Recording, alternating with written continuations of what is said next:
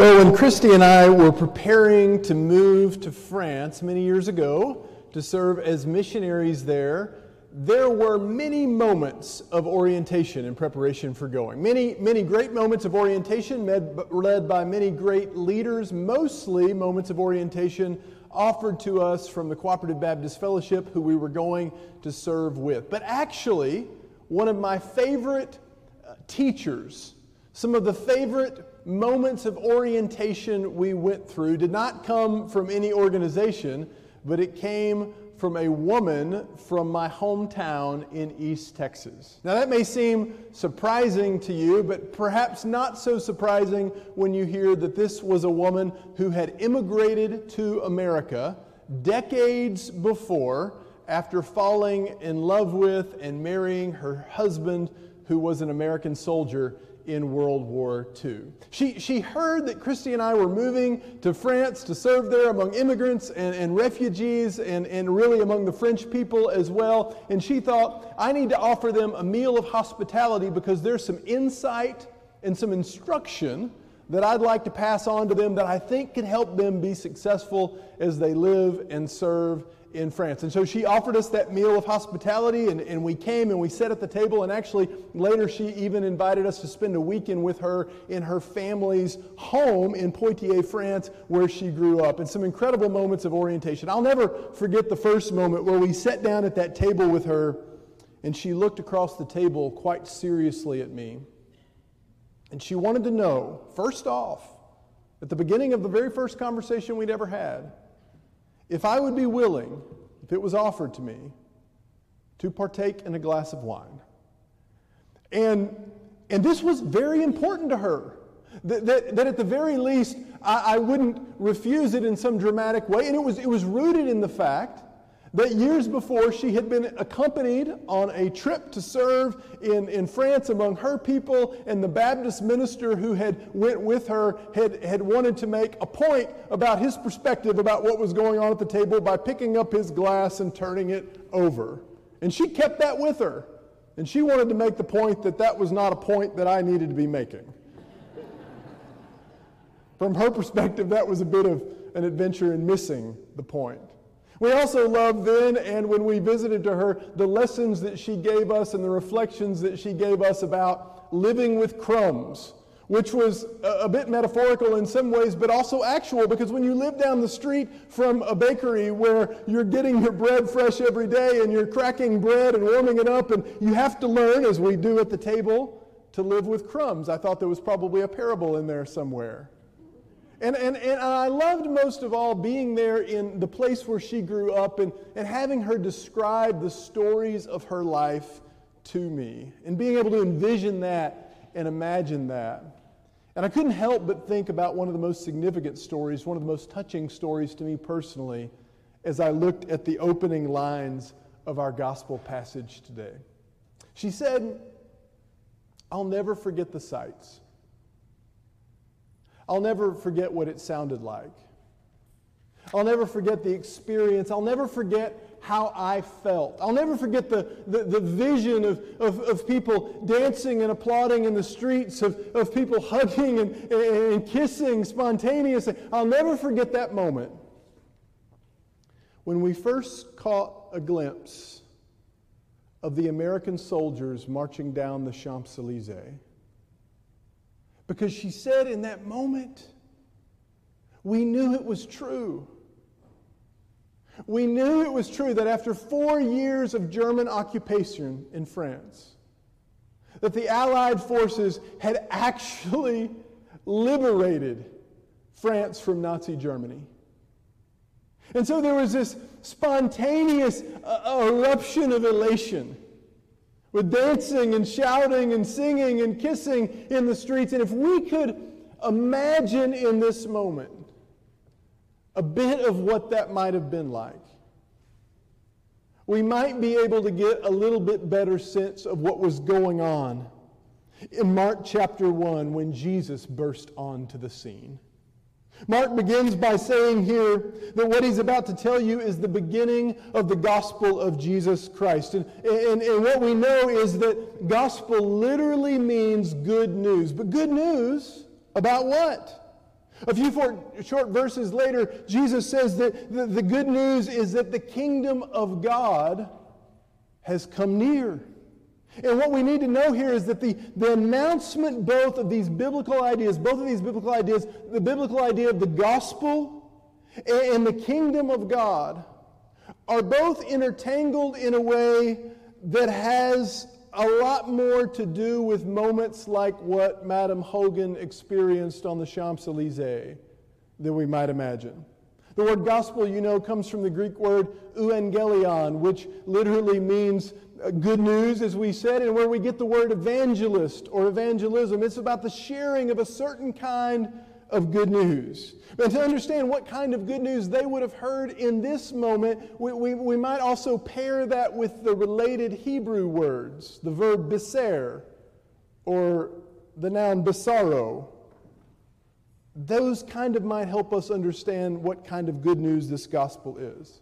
See, in Hebrew, biser is often a kind of national news or royal news that is being shared throughout the land, like in 2 Samuel 18, when a messenger comes to King David from the battlefield to biser, to let him know that the battle had been won, which told him immediately that because they were victorious, he could continue to reign as king. He could continue to rule and reign over his people. This was good news. Then later, after David died, there was a basaro, an announcement that went throughout the land from a royal herald that Solomon, his son, would now be inaugurated as king. So that the biser, or the besarah, or the euangelion, or the gospel was often related to an announcement of a royal regime change, proclaiming to the people who was now in charge. Are you starting to pick up a little bit on what Mark and John and Jesus are trying to put down here? Much like the sight of those soldiers on the Champs-Élysées or the news of King Solomon's reign or inauguration, the heralding of the gospel in Mark chapter 1 was about a long-awaited regime change. In fact, after the death of King Solomon, there was this strand, of bad rulers and bad kings, which kind of culminated in the self-destruction of the nation and brought them into exile, the good old days. And their memory of them was now a distant memory. But there was this mounting hope, rooted in the proclamation of the prophets like Isaiah, that one day God was going to break into human history and bring about another far more expansive regime change, which would bring about, to borrow the words of the heralding angels from Luke 2, good news of great joy for all people. Are you starting to see it now? Gospel proclamation is what happens when a new ruler is made or born, which was about a whole lot more to them than Oprah talking about news of Meghan Markle's new baby. Because these proclamations, these gospel proclamations right here, are about rulers that actually had real power. It's about what happens when a new regime begins. It's what's going on, what was going on that not-so-silent night outside of Bethlehem all those years ago. And it's what's happening right here at the beginning of Mark's gospel when Jesus says, the time has come. The moment you've all been waiting for, looking and longing for, is finally here. Right now, the time for the rule and reign of God has come. God's kingdom is near. It's here. It's not out there in some far out place that you have to reach out for, as he said in another place. It is near. It is here. So now repent and believe the gospel.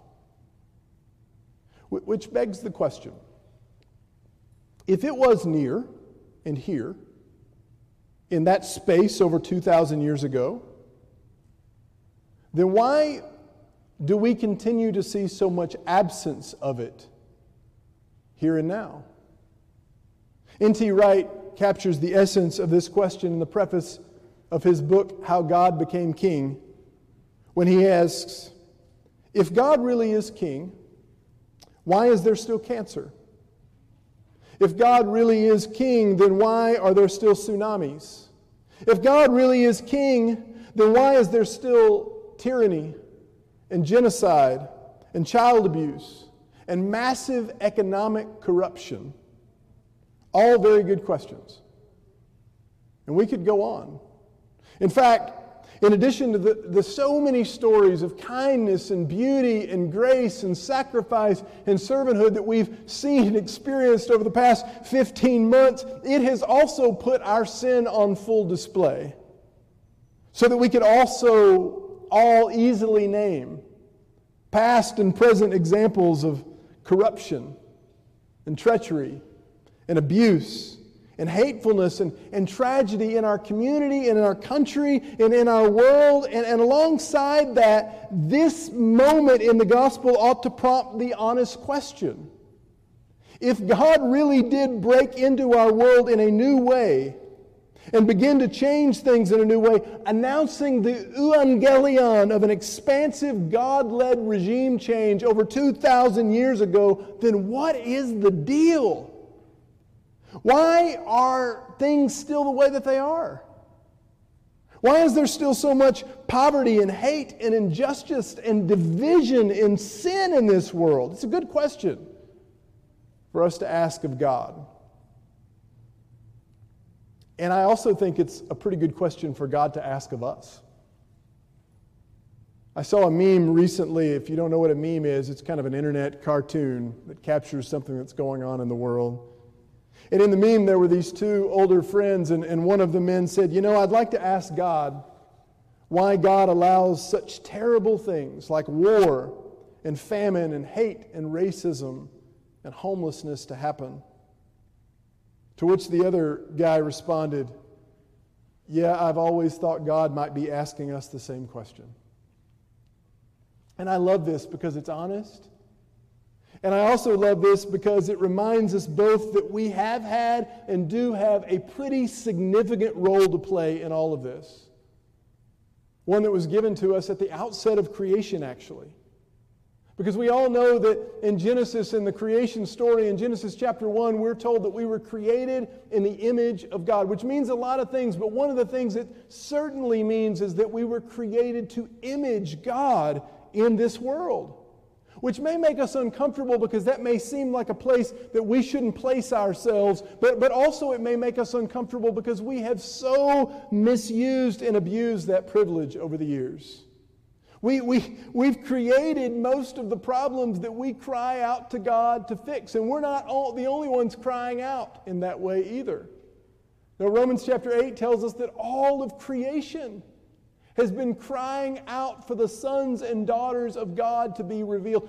Creation instinctively knows we have a purpose in this world and has been waiting for us to step up and embrace that purpose, that we were created to be God's emissaries and God's ambassadors and God's stewards and even God's priests, so that the world can be what it needs to be, what God created it to be. In fact, this is embedded in the creation story. And I was reading about this last week, and I actually didn't know this, that embedded in the creation story, there was something within this 6-day creation narrative that people that first heard it would have picked up on that most of us probably don't pick up on. And that was that in Mesopotamian culture, there was this common understanding that a temple would be created in 6 days. And there's actually a pattern you can find in Scripture, a 6-day pattern that really parallels this, about how a temple can be created in 6 days. And people in this culture would have known that. And so when they first heard this story and they heard the unfolding of creation in 6 days, they would have instinctively known what God was up to, that God was building a temple. And not a temple like this, not a temple like a building kind of a temple, but the whole earth as God's temple. As Psalm 19 says, the whole earth is full of God's glory. And in the creation narrative, what we see is the priest that God has entrusted the temple of the earth to shape it, to build it, to continue to create it, is us. Human beings are the ones who are supposed to steward and embody God's rule and God's reign on earth as it is in heaven. That is a huge part of our purpose in this world. This has always been God's intention, to bring about God's rule and God's reign in this world, not in spite of us, but with us and through us, which is why the kingdom of God comes on earth as it is in heaven, so slowly. Even after Jesus inaugurated it, announced it so many years ago, and all that he did to make that happen, it's why it comes so slowly, why it unfolds so slowly. One rabbi said it like this: the kingdom of God is like a mustard seed, which is the smallest of seeds, but slowly grows into the largest of plants. This is how God's kingdom works. This is why God's kingdom is, as theologians have said for so long, already, but not yet. The kingdom of God is already. There are so many things about the kingdom that are already, but it's also unfolding, and it's not yet. It was inaugurated here, that Jesus is coming. It will not be fully consummated until God comes again in that way.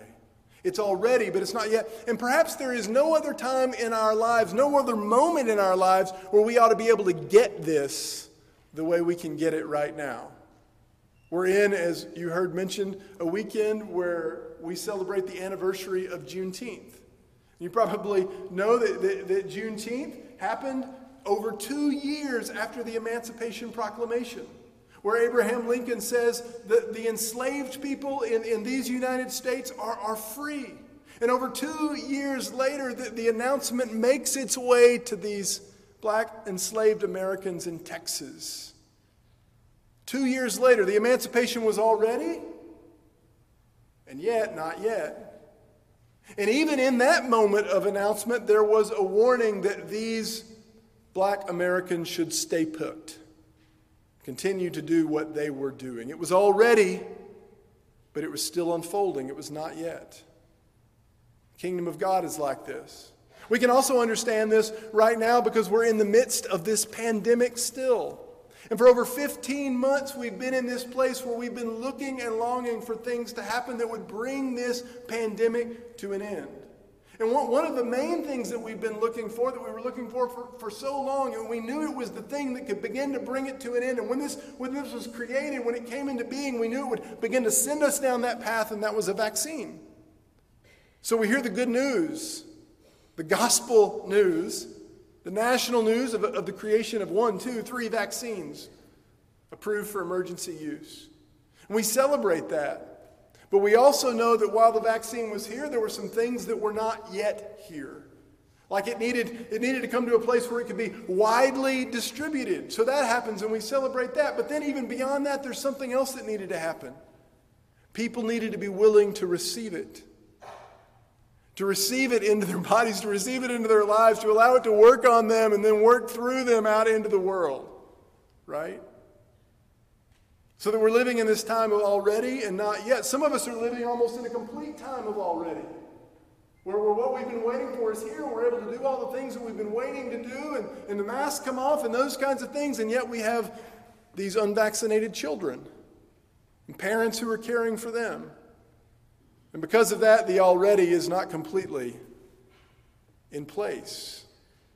There's so much that is still not yet. For the already to become the not yet, we have to participate in that reality and bring it into being. And this is how the kingdom works as well. It's here. It exists. But for it to spread and grow, it has to get in here, in us. We have to be willing to welcome it and to receive it. It has to become a part of us, as it grows in us, it then begins to grow through us into the world. It's already, but it's not yet. And we have a role to play in that.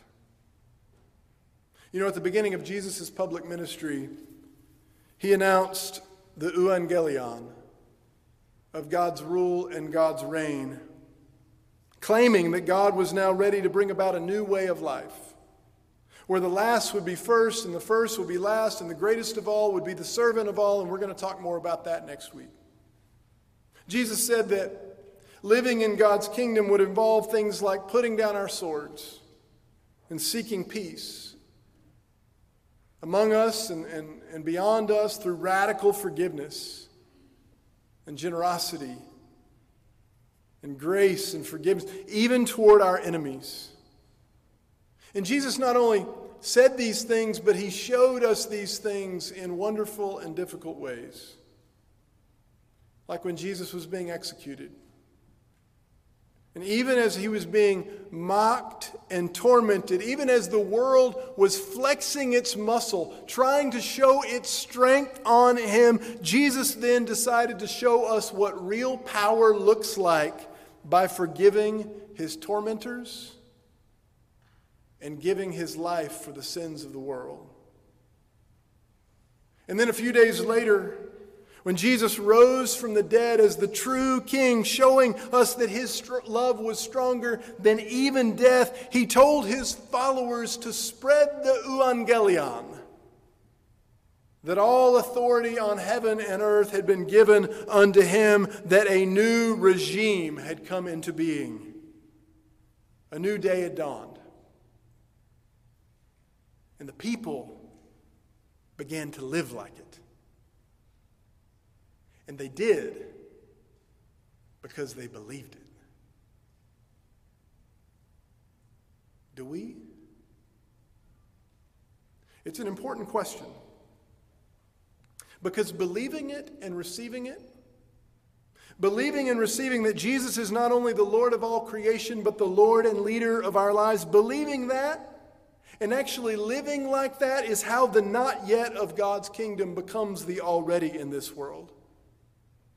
It's how God's kingdom comes and God's will is done on earth as it is in heaven. And that's why Jesus preceded his announcement about the coming kingdom of God by calling the people to repent.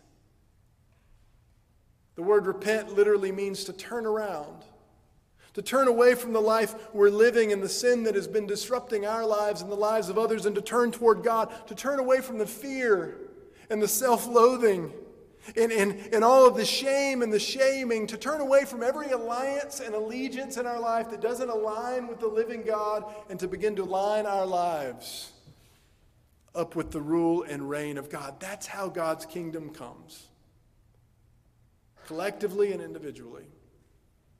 And it's not easy for us to do this.